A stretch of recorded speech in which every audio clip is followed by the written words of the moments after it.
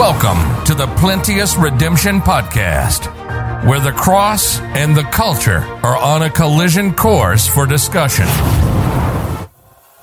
For the preaching of the cross is to them that perish foolishness, but unto us which are saved it is the power of God. For it is written, I will destroy the wisdom of the wise, and will bring to nothing the understanding of the prudent. Where is the wise? Where is the scribe? Where is the disputer of this world? Hath not God made foolish the wisdom of this world? For after that in the wisdom of God, the world by wisdom knew not God. It pleased God by the foolishness of preaching to save them that believe. For the Jews require a sign, the Greeks seek after wisdom, but we preach Christ crucified. Unto the Jews a stumbling block, unto the Greeks foolishness, but unto them which are called both Jews and Greeks, Christ, the power of God and the wisdom of God. Now, here's your host, Thomas Irvin.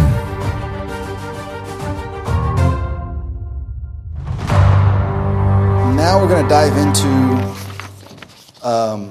the Textus Receptus. We're going to talk a little bit more about how it came together. We're going to talk about each person's version and editions. So we're going to talk about Erasmus, Robert Stephanus. Erasmus is one of my favorite people in history. As Christians, we believe in the infallible inspiration of God's Word. Then we believe that God will preserve His Word. Heaven and earth will pass away before any part of God's Word passes. Faith in Jesus Christ must be in accord with His Word, which demands that we have them. Now, God said faith. Where does faith come from?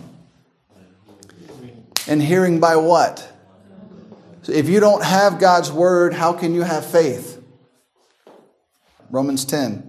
Turn there real quick. We'll read it real fast. I think most of you could quote it, but it's worth looking at. We hadn't turned in the Bible in a little while. So Romans 10, verse 17. So then, now let's go back a little bit. I want you to see the context of this passage and what makes it so incredible. Look back at verse 13. For whosoever shall call upon the name of the Lord shall be saved. Okay, praise the Lord. Anybody wants to be saved can just call upon the name of the Lord. Well, there's a little bit more to it than that. What's the process? Verse 14. How then shall they call on him in whom they have not believed? Well, that's a good question. Is it just lip service, or have you believed? Are you just saying, I know Jesus? I can tell you, Gross and I, we go out and we talk to people and everybody knows Jesus. It's very rare. We had a girl yesterday who was honest. She's like, a couple people yesterday who said, I don't know much about him. I don't know. But almost everybody else, oh yes, I know Jesus. I'm saved. I'm born again. Really? How are you born again? I don't know. Well, tell me how to be born again. I don't know. You come join my church. No idea, no clue. Well, then how'd you call on Jesus Christ if you never believed? But it goes further. And how shall they believe in him of whom they have not heard? That's pretty reasonable, isn't it? Like, if you're going to call upon someone, you need to first believe in him. In order to believe in him, you need to hear about him. And this is what's so unique about the born-agains that roam around. They have no idea who Jesus is. They have no clue what Jesus did for them. They have no idea how to be born again. They just say, I'm born again. Well, how did you hear? Hear what? Well, how to be born again? I joined a church. We're the born agains. Well, that's not going to cut it. You're going to sit in a church pew of a bunch of people who call themselves born again and then die and go to hell. Because you did not call, you did not believe, and you have not heard. And many of them, when I show them in the Bible that you must be born again is there, you know what they say? I had no idea that was there. It's amazing. But it continues. And how shall they hear without a preacher? Somebody's got to go tell them. The Holy Spirit isn't going to make it magically drop on their head. Somebody's got to pass out the tracts. Somebody's got to tell them the gospel. Somebody's got to give them the John and Romans. Somebody's got to hold up the sign. Somebody's got to get on the speaker and preach. Somebody has to go tell these people, and that somebody is us who have believed. All right? So, verse 15, and how shall they preach except they be sent? As it is written, how beautiful are the feet of them that preach the gospel of peace and bring glad tidings of good things. There's a brother in our church who preached the whole sermon about how beautiful his feet are. As he preaches the gospel. And how beautiful are the feet of them who preach the gospel. It says, and how shall they preach except they be sent? God has given every single Christian the ministry of reconciliation. You've all been sent. No more excuses. Every one of us, the Lord told every single Christian, go ye into all the world and preach the gospel to every creature. So people sit in the church and say, well, I mean, I just haven't been sent. Yes, you have. No more excuses. Everybody needs to go. Everybody needs to preach the gospel. It's everybody who has trusted in Jesus Christ's responsibility. But then look at verse 16. But they have not all obeyed the gospel. And that is unbelievably true. For Isaiah saith, Lord, who hath believed our report? So then we're going to get the summary.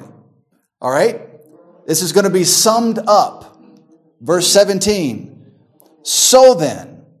All right? So if I'm explaining something to you and I walk you through the process and we get to the end of the process and I say, okay, so then, based on all of that, this is true. So then faith cometh by hearing, and hearing by the word of God. Except the word of God is only true in the originals, and we don't have the originals, so you don't have the word of God. So we just have this book here that we parade around like it's the word of God, though it doesn't really have the word of God in it. And so then everybody has to be lost. If nobody has God's word, if it's in some original document that doesn't exist anymore, or in some document that we can't read, well, then we're in trouble. So if we're going to say we have God's word, and we can prove we have God's word, and I think we can in this book, and faith cometh by hearing, and without faith, it is impossible to what? To please God. It is impossible to please God. But faith cometh by hearing, and hearing by the word of God. How are we going to please God if we don't have God's word to hear and obtain faith? Faith has to have a subject. It has to be placed somewhere. All right. So if I'm going to sit down, I'm placing my faith in that chair that is going to hold me up. All right. So when you say I have faith, what does that mean? Faith in what? Where does faith come from? Well, it comes from hearing God's word. So then what that should mean is that you're placing your faith in what you heard from God. And the only way you can hear from God is if you have his written word. You have to have God's word. Why would God inform you that faith comes by hearing his word and then not give it to you? Not make it available to you? If you study the word of God, both historically and spiritually in what it says, and you come to the conclusion that nobody has God's word, something is wrong with your brain. Because it doesn't work historically and that doesn't work biblically. God said, I'm preserving my word. I'm going to make it available to people so they can have it. And it just so happens the number one spoken language everywhere in the world is English, and the word of God was miraculously put into the English language, making it widely available all over the world. God preserved his word through the traditional text, then through the Masoretic text and the received text, the Textus Receptus, and then finally in English through the King James Bible. Now that does not mean it can't be put in other languages. I think it has been and it should be. Both. But you'd be hard-pressed to find an event like the one that surrounded this book. Okay, so then if you come back to the King James only camp, and then you go even further to the guys that think the Bible can only be in English, there's some validity for their reasoning to think that. Because there has never been a single process put together the way this book was put together. There has never been another event surrounding the Bible like the one that put together the English Bible. Now, I don't agree with their outcome. I think God put together a miraculous event, not an inspiration, but it was definitely a work of God that gave us our English Bible, and there's never been anything else like it. And the reason I think it went that way is because the English language was widely becoming the most spoken language in the world, and today, now it is. YB and I looked it up, and several charts compare, they say English and Chinese are neck and neck, and some say Chinese is spoken more than English. Name one person in here who speaks Chinese. Name a country in the world where all their people are learning Chinese. There's not one. It doesn't exist. Name a country in the world that's learning English. Nearly every single country in the world learns English to some level and speaks it. Nobody's in a rush to learn Mandarin Chinese. You couldn't name 5 people that speak Chinese. But you can name 5 people that speak English. You can name a lot of people that speak English. And the Word of God is in English. All right, so the culmination was the King James Bible. The unity wrought by the traditional text, the Masoretic text, the Textus Receptus, and the King James Bible were once again divided by the ideologies of Westcott and Hort. The idea of unity greatly motivated men like Erasmus, as well as the men who followed him in their labors over the Textus Receptus. Erasmus was not a Bible-believing Christian, but he was a humanist. And through that teaching, he wanted to see unity. He wanted to see people lifted up. He didn't want to see people harmed or left behind or hurt or, the ideas of humanism in Erasmus' day, they were very good. They were if people adopted them today, we'd have a much better world. Humanism today is about me. Make me happy. It's not about me trying to make the world a better place somehow, but that's what Erasmus and other humanists taught.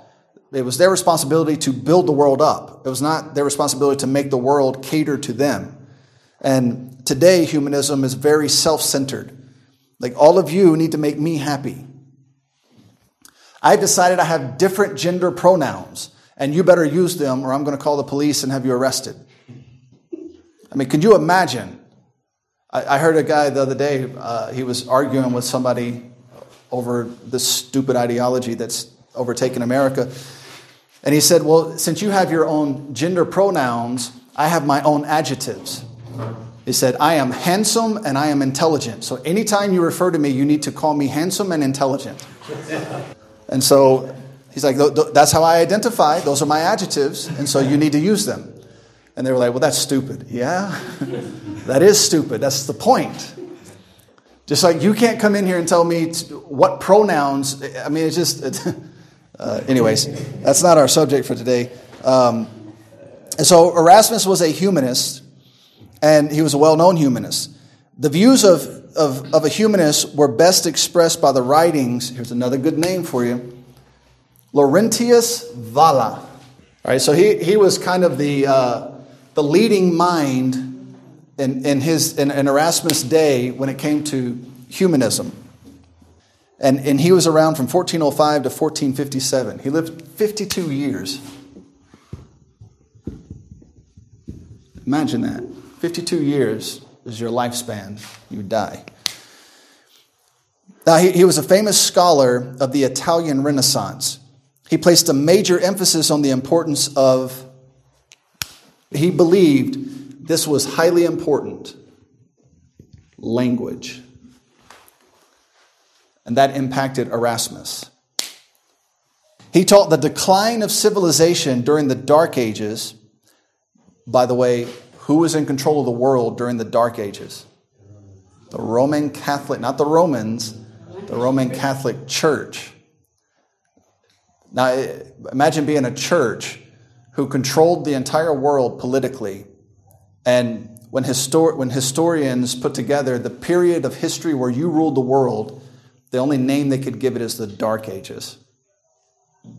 That's how evil that church is. Not was, is.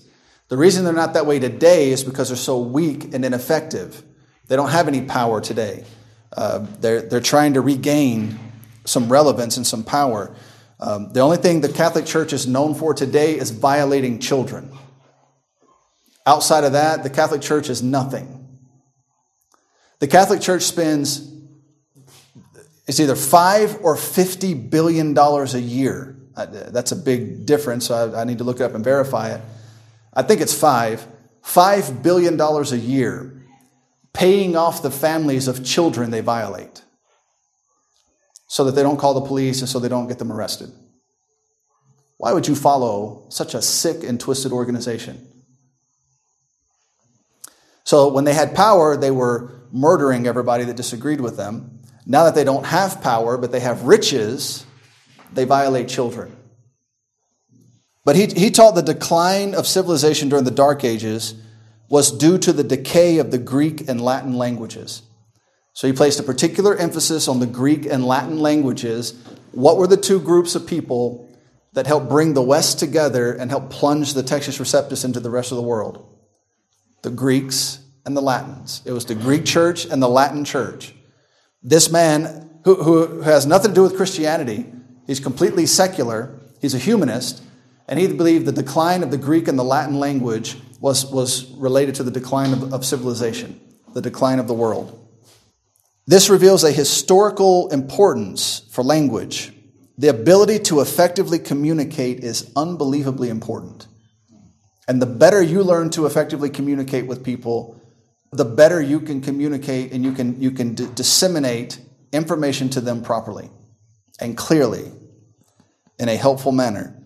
So learn to speak, learn to write.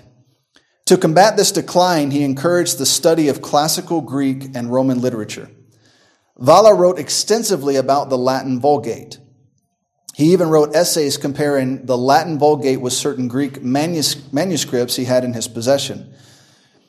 Erasmus greatly admired Valla and had some of his writings published. So certain of his writings that were not yet published, Erasmus had them published when he could. Valla argued the Greek texts he had in his possession were superior to the Latin Vulgate, which would be Jerome's Latin Vulgate. So this man could sit down and read the Greek manuscripts, and he could read Jerome's Latin Vulgate, and he said that the Greek manuscripts that I have are superior to Jerome's work. It didn't have to be that way. Jerome could have put out something great, but he chose to be a devil instead. He found several omissions, does that sound familiar? And several additions to the Latin Vulgate when compared to his Greek manuscript. He also noted the wording in the Greek was superior to that of the Latin Vulgate. So apparently Jerome wasn't so great with words. There's a movie, we're going to talk about William Tyndale, who every Christian should know. William Tyndale is one of the greatest Christians to ever live. He's an incredible man. But there's a movie about him, and the movie is called God's Outlaw. It's about his life, and it's interesting because they have a scene in the movie where he's translating in Hebrews when it says the author and finisher of our faith, and he's trying to piece together how to say that and how to express that, and he was so good with words that he could not only translate it properly, but then put it together in such a way that it was just beautifully written. And so it's really interesting to see that scene and to see him go back and forth with words and words that would fit there and words that would work there. And he's trying to make it make sense and to flow well. And apparently Jerome didn't have that ability, but William Tyndale certainly did. Because of these realities, Valla favored the Greek manuscripts over Jerome's Latin Vulgate.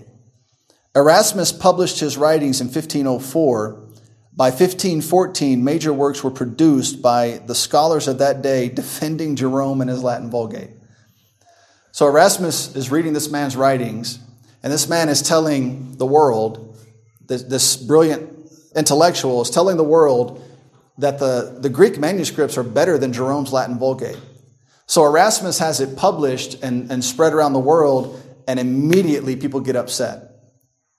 And they start defending Jerome and start defending the Latin Vulgate.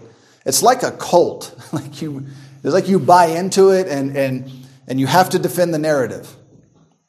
They immediately came out of the woodwork and began defending Jerome and his work. These scholars set out to attack anyone who spoke against the Latin Vulgate. They asserted it was the true New Testament text. They knew that it came from corrupt documents. They knew that the Latin Church refused to use it and that only the Catholic Church would use it. And yet they began to attack Erasmus and Valla and began saying that this was the true text. You've got to have the Latin Vulgate, Jerome's Latin Vulgate. And so it stirred up a mess. As Erasmus prepared to publish his own Greek New Testament, which eventually came to be known as the Textus Receptus, he began receiving letters from these scholars requesting him not to publish his Greek text. They're like, please don't do this. Don't publish your text. Just use the Latin Vulgate. We just need the Latin Vulgate. We don't need anything else. And praise the Lord, Erasmus did not give in to that pressure. One such scholar's name, here's another good name for you. This man deserved this name. Martin Dorp. Now in English, in America, that man would be made fun of endlessly. Your name is Dorp? Martin Dorp. Martin Dorp, in his letter, he argued that if Jerome's Latin Vulgate, now listen to the thinking, if Jerome's Latin Vulgate has errors, then the church would have been in error for several years, and according to him, that was impossible. Now, he didn't say, demonstrate to me where the problems are. But somebody came to me and said, and they do it all the time in America, they come to you on the street and they say, you know, this Bible is full of errors. Oh, show me one. Well, I don't know where they are. Well, have you read it? Well, no. Well, then why are you telling me that there are errors in it? You've never read it and you can't tell me where one is. Then I'm going to stick with my Bible. You didn't convince me. All right, so I would not say, do you understand that if I'm wrong about this book, then I've been wrong about Christianity my whole life? You think about the thinking. My thinking is so superior, and I have decided this book is the perfect Word of God. So if you question that in any way, you're not questioning this book, you're questioning whether I was right or wrong, or whether my church was right or wrong. And that's very arrogant. Who are you? Who is your church? In the dark ages, as you murder people one right after the other, I would say having the wrong text was the least of your worries. All those people you burned at the stake, and all those people that you drowned, and all those people that you beat. William Tyndale, you know they killed William Tyndale? They tied him to a stake and they strangled him until he died. That is sick. Like something is wrong with you. And you want me to be worried about you being wrong about a text? No, you've got much bigger problems that need to be worked out. Like you need to be in jail forever. So that was their attitude, though. You can't question. If you question our text, then you're saying that we've been wrong this whole time. Yeah? Now, if you come to me and you say, this book is wrong, okay, let's look at it. Show me where it's wrong. Well, I don't know where it's wrong. Okay, I know you don't, because nothing's wrong with this book. Nothing's wrong with this book because you can't show me where something's wrong with this book. Not because I think there's nothing wrong with this book. You understand the difference? I didn't just decide this book is perfect. You can't demonstrate to me a single problem with this book. And because of that, I have no reason not to believe it. If you can show me a valid reason not to believe it, let's look at it. But nobody, to my knowledge, has been able to do that. It's all subjective. It's all opinionated. And that's not going to work for me. When Erasmus published his first edition in 1516, these scholars began to write that this was an open condemnation of the church. Now again, let's consider the thinking. Somebody published God's word. Publishing of God's word is automatically seen as a condemnation of your church. That's a problem. I could hear Brother James now. Oh no, somebody printed a King James Bible. We're finished. No, it doesn't work like that. Doesn't work like that. But Erasmus was already known as a rogue scholar who was rebelling against the Catholic Church. So it didn't affect him in any way. I don't care. I already dislike the Catholic Church, so I'm publishing it anyways. I don't care about your feelings being hurt that I publish this document. Some said if the Latin Vulgate has one error, then the entire authority of the Holy Scriptures would collapse. Well, it turns out the Latin Vulgate has lots of errors. And so, sorry. His statement would be true if he were not referring to a corrupt text that they knew was corrupt. Now, if you could objectively demonstrate this book has errors, that's a big problem. That means that we have based everything we believe on this book. And if it could be clearly demonstrated this book has a problem, not all the opinions people have. Brother Gross and I were witnessing to a guy over here the other day, and he comes. I'd been talking to him for a while, and we left and went around the corner, and Gross had made a new friend, and was talking to this guy. And the guy I had been talking to came around the corner. He said, I have another question. So I go around the corner. He said, someone told me that this Bible has problems. I said, okay, well, name one of the problems. Well, he was asking me, where did Cain and Abel get their wives? This is an unbelievably common question, based on stupidity. And so I said, so what's the premise of your question? Why are you asking that? He said, well, it says they had children, but the Bible doesn't tell us that they had wives. And I said, okay, I have a child. And he said, okay. I said, do I have a wife?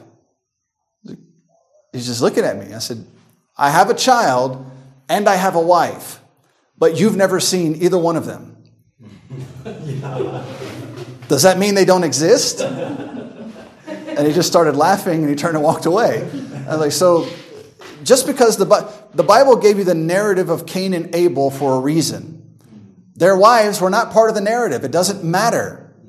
Now, the Bible goes on and on in Genesis 5, before God destroys the world, in 6, 7, and 8, and tells you people are having children. I mean, that's the whole point of chapter 5 is so-and-so begot so-and-so, so-and-so begot so-and-so. Not a single wife that I know of is mentioned. Yeah. So, this is an awfully strange chapter if nobody has a wife. Or maybe you could use a little common sense and assume there was at least a woman involved somewhere. I mean, there has never been a child born without a woman, correct? Maybe Adam, okay? You can go back to Adam. He's the only one and Eve, okay? Those are the only two. Since Adam and Eve, everybody came from a womb and a woman, period. And so it's you get these common, and this is how you know there's no validity to it. You hear it so much that you know they heard it from somebody, who heard it from somebody, who heard it from somebody, and they're all just repeating it. None of them looked. None of them asked themselves any questions. None of them read the text. I said, you go back and you ask that guy, have you ever ask him two questions. First of all, what book of the Bible and what chapter is the story of Cain and Abel in? And he's not going to know. And secondly, have you ever read it? And I guarantee you he's never read it. Maybe he has, but I'm guessing he's never read it. He said, okay, I'm going to go ask him. So if I ever see him again, we'll find out if he did. So the point is, people are going to come and tell you this book has contradictions, it has errors, it has problems. And when you ask them what it is, it just so happens to align with everything Richard Dawkins said in his book. So when people come to me on the street, sometimes this is what I'll do. They'll say, you know, that book's full of contradictions. I say, okay, I'll tell you what. I'm going to let you show me those contradictions so I can know. But here are the rules. It has to be contradictions that you found when you were reading this book, and it can't come from the internet, and it can't come from a Richard Dawkins book. And then the whole conversation's over because they've never read it. They heard somebody on a YouTube channel tell them there were errors in this book, and so they came and they thought it would be cool to repeat it to me. But I asked them for evidence, and they were not quite prepared for that part. I said, well, I heard there were errors. Yeah, you heard. You heard wrong. I've read the book. I've studied the book. I haven't found a single error. You've never read it. You've never studied it. Not taking your advice. He published his first edition in 1516. These scholars began to write, and they began to whine and cry and throw a fit. And they said that if there's a single error in the Latin Vulgate, then our whole. Now, and this is the other thing. The Catholic Church doesn't rely on Scripture in any way. Why do you care if there's errors in your Bible? You don't use it. What does it matter? In fact, I was telling Gross, when we get to talking about William Tyndale, he had a hard time because he wanted to translate the Bible into English for people to be able to read it. And the Catholic Church said, if you do that, we're going to charge you, and they're not going to throw you in prison. They ended up choking him to death. They're going to kill you.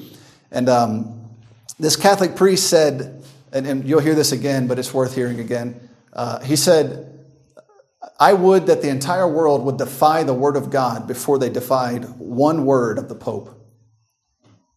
In other words, I don't care about the Word of God. What's the Pope say? That's my God. And this is what William Tyndale said in response. He said, if God spares my life, I'll see it to it that a plowboy knows more of the Word of God than you do. And he did that. Everybody should know William Tyndale. He's an incredible man. All right, his statement would be true if he were talking about the Word of God. Secondly, the Catholic Church has never placed any emphasis on the authority of Scripture. So his logic is meant more for propaganda rather than defending the truth. The Catholic Church could not come to terms with the idea that the Greek Church, whom they hated, was used by God to preserve God's Word in the form of extant Greek manuscripts. Erasmus, through the influence of Valla and humanism, became a linguistic scholar. Thus, he was able to determine the validity of the Latin Vulgate as well as the Greek manuscripts. He agreed the Latin Vulgate was a corrupt and erroneous document. Therefore, he set out to correct the problem. He would produce the Textus Receptus. And praise the Lord, he did, because he got the ball rolling and got things moving in the direction that would eventually bring us to the King James Bible. This was another big step in the process of getting us to the Bible.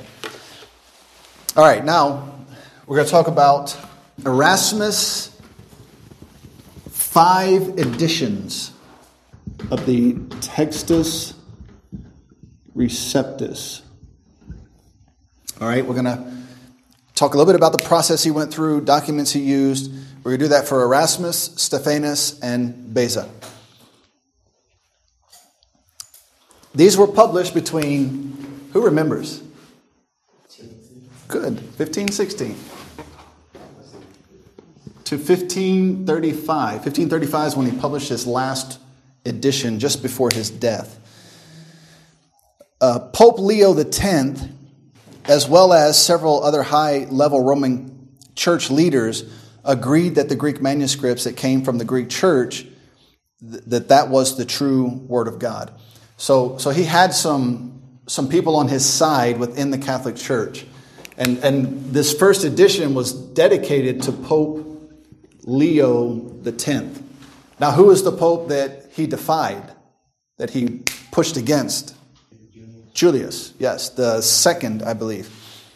So Pope Leo X signed off on it. So he put in a dedication to Pope Leo X in the Textus Receptus, and then the dedication was followed by an exhortation to the reader as well as an explanation and defense of the method used to produce the Greek text.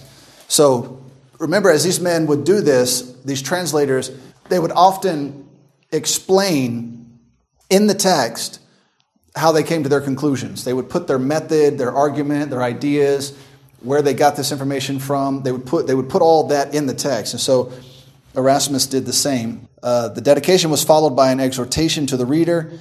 Next, Erasmus' Greek New Testament, which was Erasmus' Greek New Testament, which was followed by Erasmus' own Latin version. He put out his Greek version, Greek New Testament. And then after that, he put out his own Latin New Testament. Now imagine being able to do this. You can sit by yourself and just produce a Greek New Testament. And then you're like, it'd be a good idea if I had a Latin version. And just by yourself, make a Latin New Testament. Now, why would you argue with men like this today? You had 47 men of this caliber. 54 were selected, 47 finished the work on the King James Bible. Why would you tell them they translated a word wrong? Wait till you see the process. Wait till you see how they did it and how many times it was reviewed.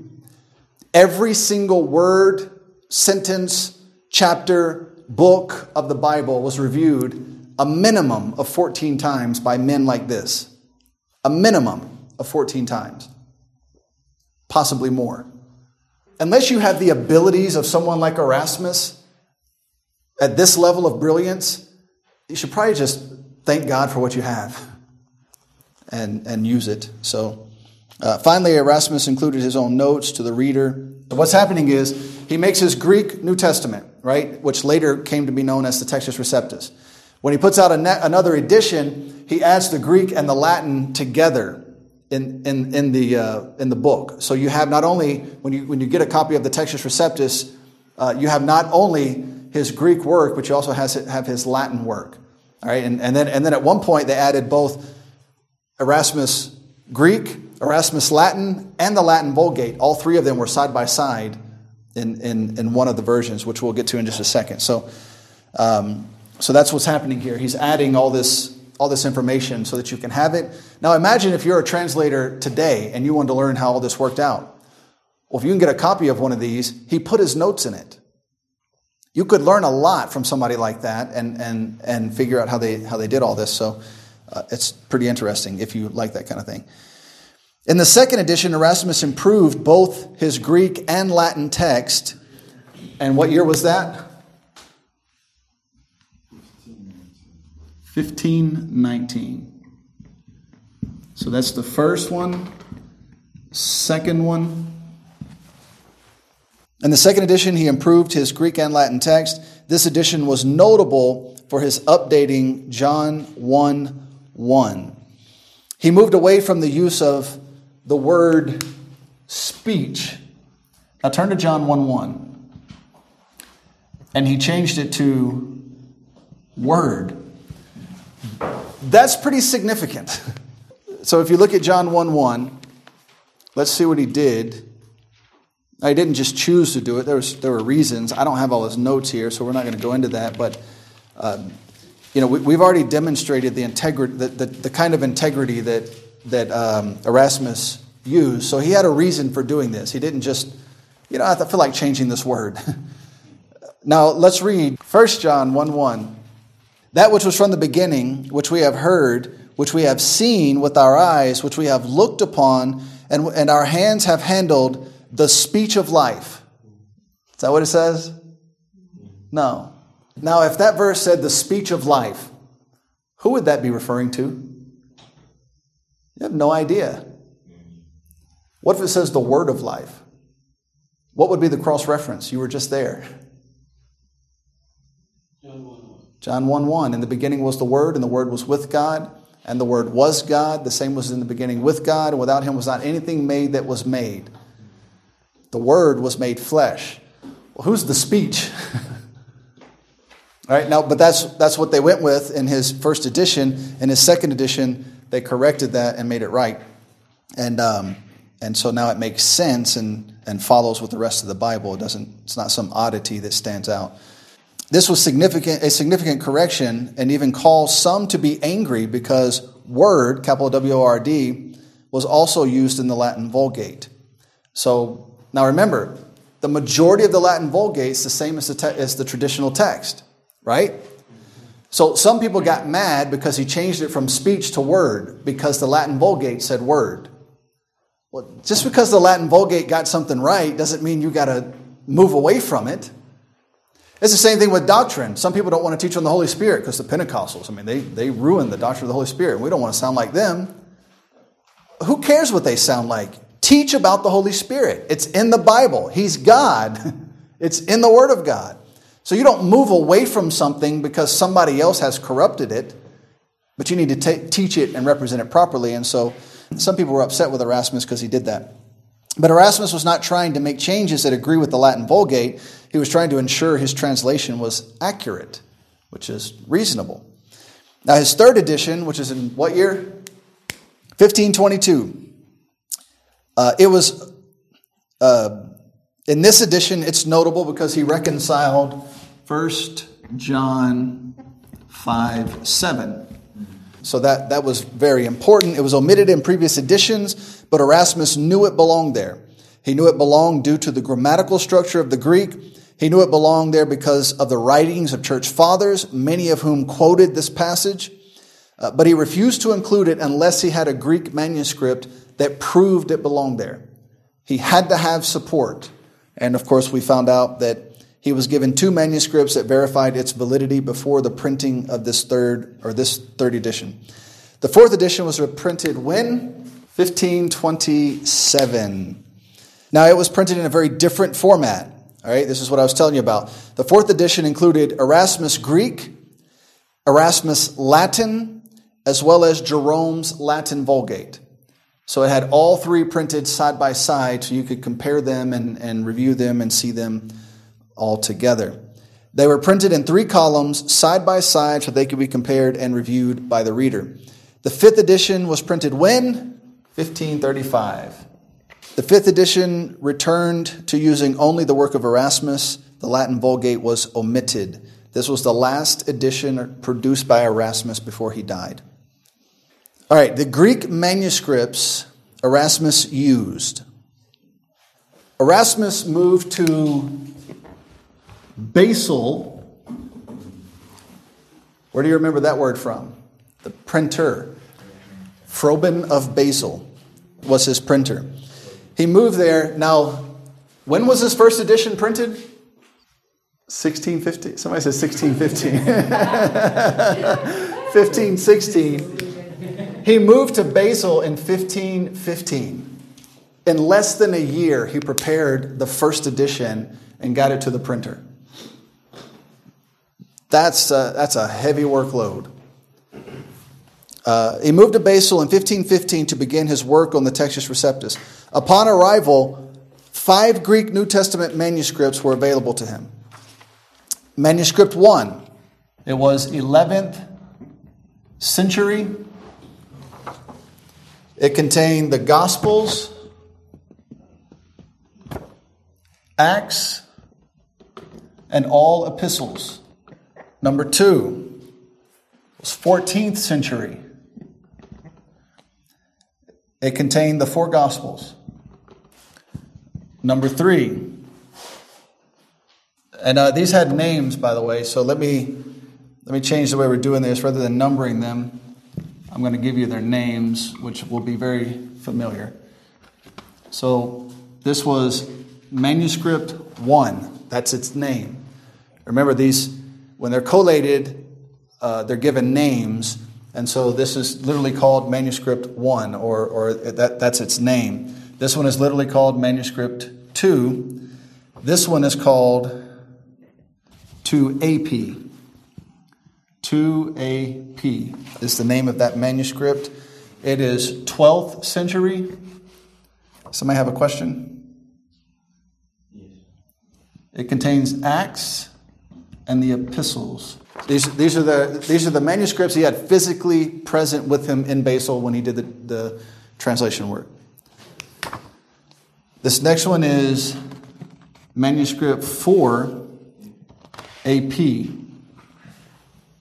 It is 15th century, and it contained Acts and the epistles. And then the last one was Manuscript 1R. It was 12th century, and it had the book of Revelation. All right, so that's your entire New Testament in a couple of documents, represented multiple times. So he had plenty to look through and determine what was said. Now, Erasmus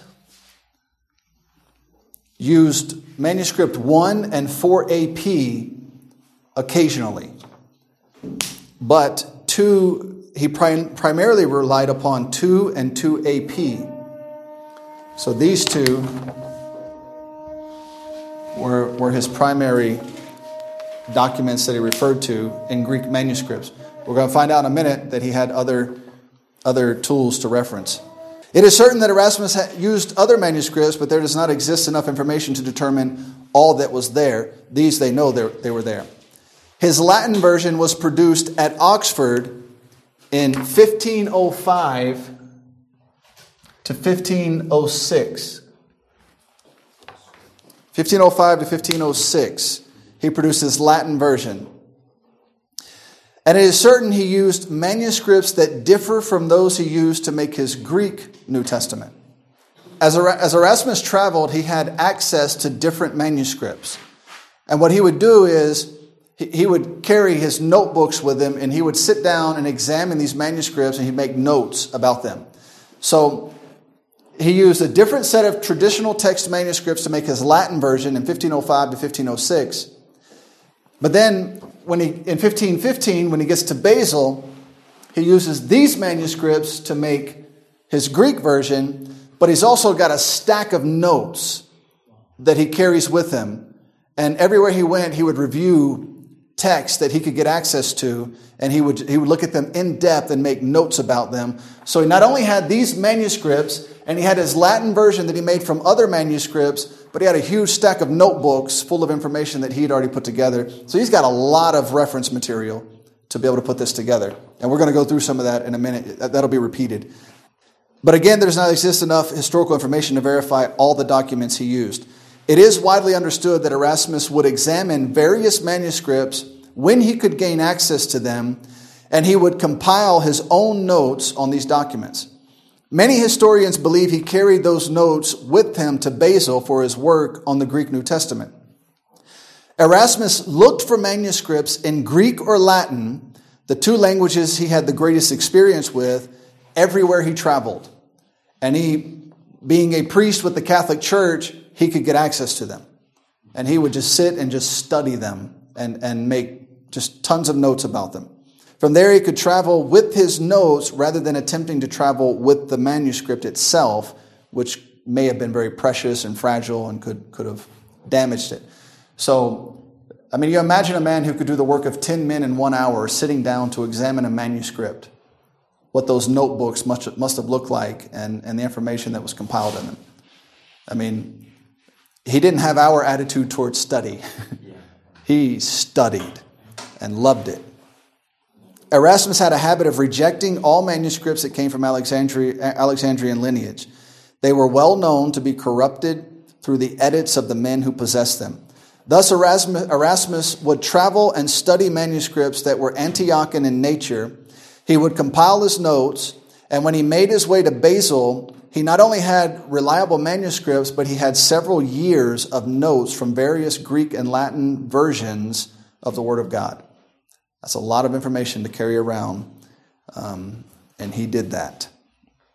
All right, the notes and knowledge of Erasmus. Erasmus studied the writings and therefore the attitudes of the church fathers. He read and studied with the writings of Jerome, which led to his understanding of the corruption in Alexandrian manuscripts. If you read Jerome and he says, I edited the text, well, that would lead you to believe that the texts were edited and not to use them, as he changed them. It seems like common sense, but we can't get the rest of the world to agree with that. One of the boasts of modern translators is that they have better tools to use than the translators of old, like Erasmus. That might possibly be true, but they did not have better understanding of the problem than Erasmus. They're also much dumber than Erasmus. He was a brilliant man. You can have all the tools you want. If you don't know how to use them, that doesn't help you. Erasmus understood through his wide reading of various church fathers all the problems with various extant texts at the time. He went into his labor of the Latin and Greek texts with this understanding.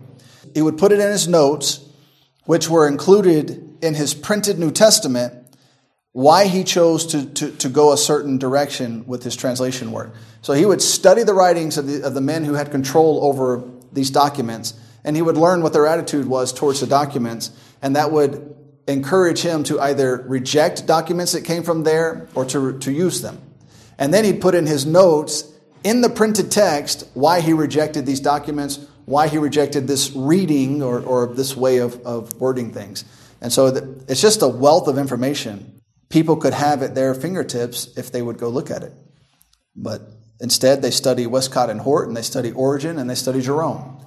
They don't study Erasmus or Spurgeon or any of the men who tried to preserve the Word of God, which is a shame. Now, the reader could not only read the translation, but they had the notes of the translator to help them gain further understanding. Now, we talked earlier that's a double-edged sword, because it could cause Erasmus to cause you to lead you in a certain direction, and you don't want that.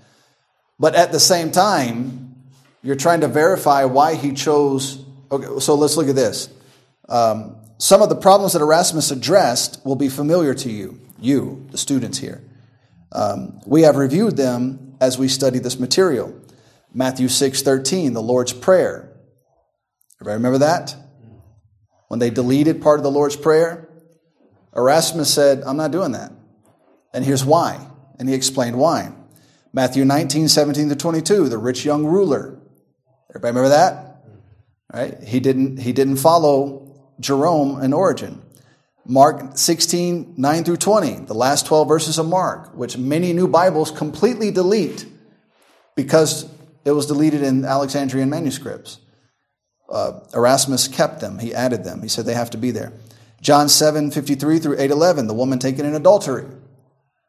They completely removed that passage in many Alexandrian texts because they can't believe Jesus would let a woman go who was caught in adultery. They called her in the act. He's just going to let her go? Well, you didn't go back and study what the law said, and so you delete an entire section of the Bible because you don't understand why it should be there. Erasmus did not do that. Every omission and every addition to God's Word that we have examined through the course of this class on the Bible, Erasmus dealt with the same problems in his own day and left behind his notes on why he remained with the traditional text and rejected the Alexandrian. Erasmus left behind a goldmine of knowledge and information regarding the validity, the problems, the debates of New Testament manuscripts that go all the way back to the 2nd century. If you wanted to be a translator today, that's just a wealth of information. But nobody cares. He even added some of his own conclusions and explained his reasoning behind them. All right, so the Latin Vulgate and the Textus Receptus. So far, we have seen that God preserved His Word through the age of manuscripts. All right, so now we've talked about all these manuscripts. Now we're leaving the manuscripts and we're going to this Greek New Testament that's going to compile all those manuscripts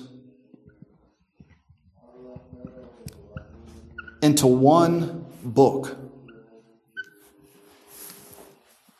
I couldn't imagine how it must have felt to someone who loved the Word of God to have the entire New Testament in one book. They could actually sit down and read it. They didn't have to go beg some monk in a monastery somewhere who refused to let you have access to it to just let me see it. No, now it's compiled in one book and you can have it at home. That had never happened before. It's an unbelievable event. So we're leaving the age of manuscripts. All right, God preserved His Word in manuscript form through the traditional text, and now we're going to shift into the Textus Receptus, where all those manuscripts are being brought into one book, into one place. All right, thousands of copies of manuscripts were preserved and protected throughout the centuries until the printer was invented. When the printing machine was invented, man, that changed the world. how can a printer print this manuscript that's in Antioch, Syria? It's in England. It's just not going to happen. But Erasmus can compile and edit and put together the entire New Testament in Greek form in one book, and that printer can print that. And that's what we're moving towards here. Historically, the world moved into the era of printing. The Word of God went from existence in scattered manuscripts to combined and printed versions of the Masoretic text and the Textus Receptus. Remember, some of the first items to be printed was the Masoretic text in different forms. When it comes to the Textus Receptus, the editorial process that Erasmus went through further preserved the Word of God. Erasmus, with his studies, his notes, and his understanding of Greek grammar, was able to put the New Testament together in complete form. It never happened before. There was a race for it to happen. We're going to find out in a second. The reason Erasmus did it so quickly, in less than a year, is because in Spain, the Catholic Church was working on doing the same thing. And whoever got this done first was going to get their text out to the world, and that's the direction the world was going to go. And so if he didn't get this done before they got it done in Spain, the Catholic Church, you never would have heard of Erasmus. We may still be in the Dark Ages. But the Word of God prevailed, and the Word of God was scattered across the world. And then this printing the Textus Receptus helped further kick the door open for the Protestant Reformation and break Rome's hold on the world and expose the entire world to light from the Word of God. So Erasmus, with his studies, his notes, studying one manuscript of Byzantine lineage may present several problems. The manuscript may somehow be incomplete. A portion may be torn. Another portion may have worn over time and is no longer readable. All sorts of issues can happen with these old manuscripts. So you need several copies to be able to put together the full book of the Bible, or a full chapter. I mean, if you think about a really old piece of paper that you might have, if it got wet, if it got, wrinkled, all sorts of things could have happened to it. Over time, it's going to be unreadable. Right? And so these things began to happen to manuscripts, but all we have is what still exists. Well, that needs to be examined and compiled. That's why it's a blessing. As you look at the manuscripts he has, not only his notes and not only his Latin version, but he's got multiple copies of many of the books of the Bible, except for the book of Revelation, which he has in his Latin version, and he has in the Latin Vulgate, and he has in other areas, plus this manuscript here. But he's got multiple copies of everything to be able to compare and verify that he's got the complete Word of God, which is a blessing. Because of this reality, a multitude of manuscripts might be necessary to piece together a complete version of a book of the Bible. Erasmus understood this, and he was capable of taking on such a task.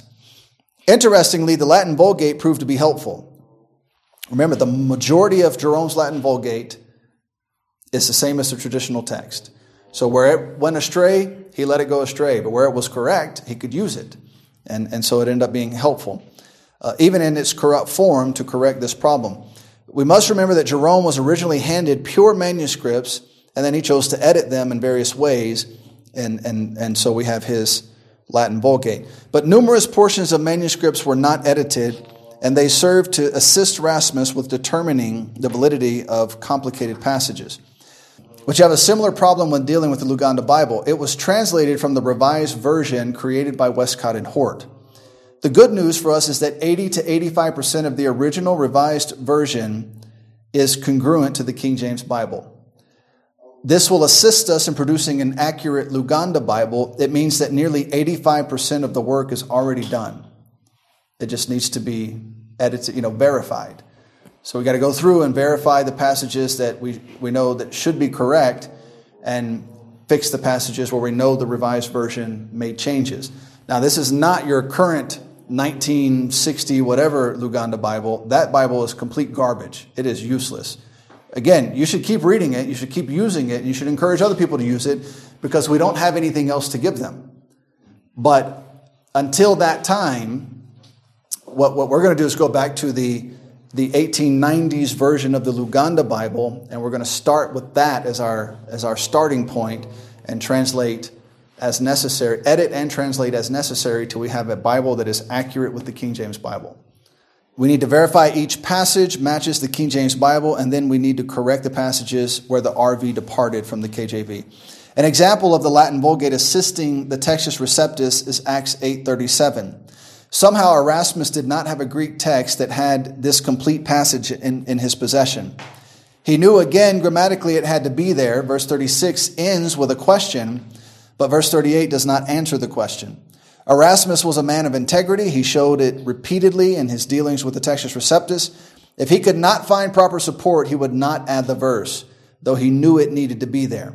The passage is included in manuscript E, a 6th or 7th century manuscript. It was quoted by Irenaeus in 180. It was quoted by Cyprian in 250. And it is present in the Old Latin Vulgate. This provided Erasmus with enough evidence to add this verse, though he was not fully aware it needed to be there. Okay. All right, the human aspect of the Textus Receptus. God uses sinful men to accomplish his will. That's a reality. All right? And that's one of the arguments people have against the Word of God. Like, don't you know men wrote the Bible? And they say that like it's this earth-shaking news. Who did you think wrote it? Did you think angels came down with pen and paper and started writing things down? Of course men wrote it. Now, it's God's words, but God used men to write it. And if he used a man to write it, all have sinned and come short of the glory of God. So yes, he used sinful men to write his word. That's just the reality. This is part of the problem unbelievers have with God's word. They can't imagine God could use a sinner to produce perfection. Erasmus' original edition was created quickly. He arrived in Basel in 1515, and the first edition was printed in 1516. That's an entire New Testament in less than a year that he put together. That's moving fast. Even for Erasmus, that's fast. The first edition was full of typographical errors. All typographical errors were corrected in later editions by Erasmus himself. So you imagine he's just rushing through this and he ends up, spelling a word wrong, or, if he writes as nicely as I write, it was probably easy for the printer to understand. And so he had to go back and fix those. Critics of Erasmus and of Froben of Basel claim the rushed production of the Textus Receptus was nothing more than a money-making venture. Now, of what we've learned of Erasmus, do you think he was after money? No, not at all. It might have been, but there is certainly more to it than that. I don't doubt that they made money off this. Erasmus may not have, but the printer does. The printer if you get to be the printer that does this in those days, this had to be commissioned by a king or a pope. So that made you very important, because you couldn't print anything without permission from your government or from the pope. And so I'm sure he got a lot of benefit from it, but that wasn't what Erasmus was after. When Froben hired Erasmus to quickly put together a complete Greek New Testament, he was in a race against the Catholic Church. The Spanish Cardinal Ximenes was preparing to print his own Greek New Testament that would have been Roman Catholic in nature. This was also taking place during the Spanish Inquisitions. Who knows anything about those? No, it wasn't necessarily a war. The Spanish Inquisitions, you would be questioned about your faith. And if you didn't give the right answer or recant of the wrong answer, you were put to death in some of the most heinous and horrible ways you can imagine. So many people died during the Spanish Inquisitions. It was insane. It was horrible. This was taking place during the Spanish Inquisitions, a time when the Catholic Church would brutally torture and murder dissidents. At the same time, the Protestant Reformation was preparing to begin. The first edition of the Textus Receptus was printed and distributed throughout Europe 1 year before Martin Luther nailed his 95 Theses to the door of the Catholic Church in Wittenberg. So, Martin Luther, a Roman Catholic priest, he's sent on, I forget the entire story, but he's sent on this task, and he's going to he has some involvement with the book of Romans. He's never seen a book of Romans. The Catholic Church doesn't care about the Word of God. And at the same time, if you're going to see the book of Romans, it's going to be in a manuscript form somewhere where, you can't just, could you drop off my Bible at my house and let me read it? It doesn't work that way. So through the process of accomplishing this task he's sent on, he ends up reading the book of Romans. And he learns that salvation is by faith, by grace through faith in Jesus Christ.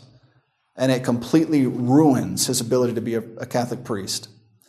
That coupled with the same problems Erasmus had, the drunkenness, the adultery, the fornication, the crookedness of the Catholic Church, Martin Luther was sick of it. So he writes his 95 theses, his accusations against the Catholic Church, takes it to the Roman Catholic Church in Wittenberg and nails it to the front door. And the whole world fell apart. When he did that, it was open rebellion against the Catholic Church. And Martin Luther was another man like Erasmus. Due to his brilliance, his work ethic, his intelligence, he was almost untouchable. The Catholic Church wanted him, but the government in Wittenberg and the surrounding areas refused to give him up. And at great cost. It was going to get them in a lot of trouble if they didn't give up Martin Luther. And they didn't give him up. And he refused to recant, and it just kicked the door open for the Protestant Reformation. And then 1 year later, to make matters even worse for the Catholic Church, Erasmus prints the Greek New Testament and begins to spread all throughout Europe. Now people have the Word of God in their hands. They don't have to go, like Martin Luther, to some monastery somewhere or to the Vatican and find some collection of text and read it. They have it. And they have it in proper form. And so it spreads all over the world. This was also taking place at the same time the Protestant Reformation was preparing to begin. The first edition of the Textus Receptus was printed 1 year and distributed throughout Europe 1 year before Martin Luther nailed his theses to the door of the Catholic Church. These facts together reveal to us more was taking place than a printer trying to make money. God was preserving his word. And God was going to break this hold the Catholic Church had on the world. If Ximenes were able to produce his Greek New Testament first, the Protestant Reformation may have been delayed. And therefore the King James Bible may have been delayed.